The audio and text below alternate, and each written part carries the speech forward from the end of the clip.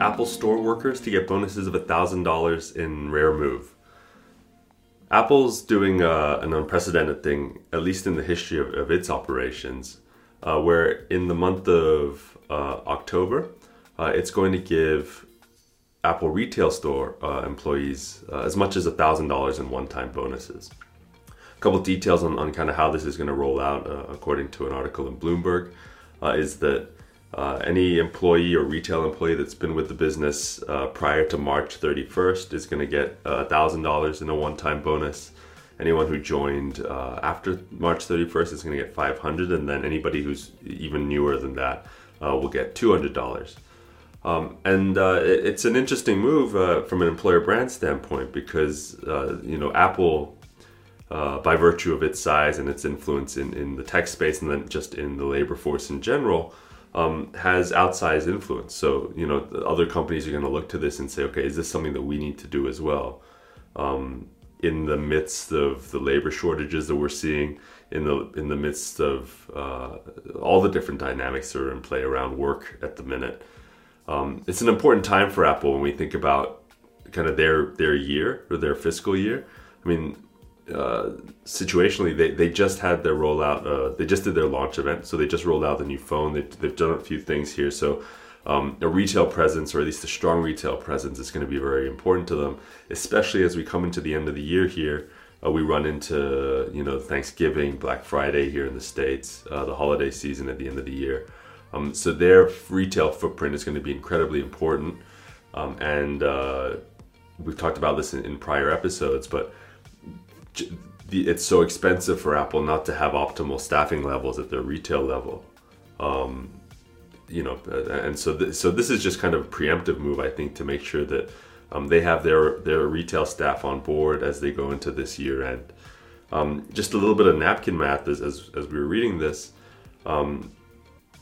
Apple retail in the US at least has around 30,000 employees. So just, average it out so that you give $1,000 to all 30,000. That's a $30 million balance sheet move that Apple is pulling here to make sure that they have staff on site and on board as they go into the year end. So, but then of course, for perspective, you weigh that up with how much this brand makes and their cash position. So, it's really a drop in the bucket for Apple, but for other companies and maybe companies that are operating on a smaller basis who are maybe facing the same questions, at least, that Apple will be facing going into the end of the year, especially if you're a retail-driven brand.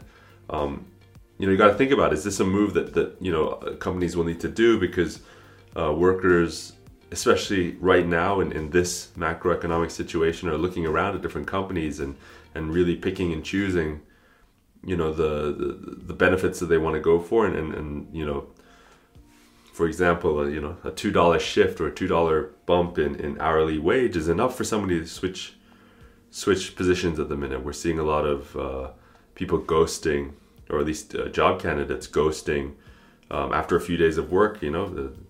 Granted, a lot of companies tie signing on bonuses to be duration, but in the chances that they are, we're seeing people kind of shift here and there so that they can get as much pay as possible while the choppy waters still exist in the labor market. So it's an interesting move on Apple's part.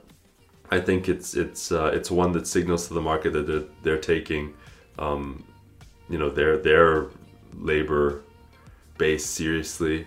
It comes at an interesting time for Apple with of course the retail cycle going into the end of the year, but they're also facing a bit of unrest with a couple of social issues, at least internally. So a lot probably goes into this, but definitely something to keep an eye on as employer brand practitioners, as marketers, and something that I think we may start to see more brands jump on board, especially the ones that are retail driven, as we come into the end of the year here, when everybody's fighting for a talent base that's shrinking, it looks like, or at least is stagnant, and needs the workers to make sure that they can maximize their revenues during prime shopping season as we come to the end of the year.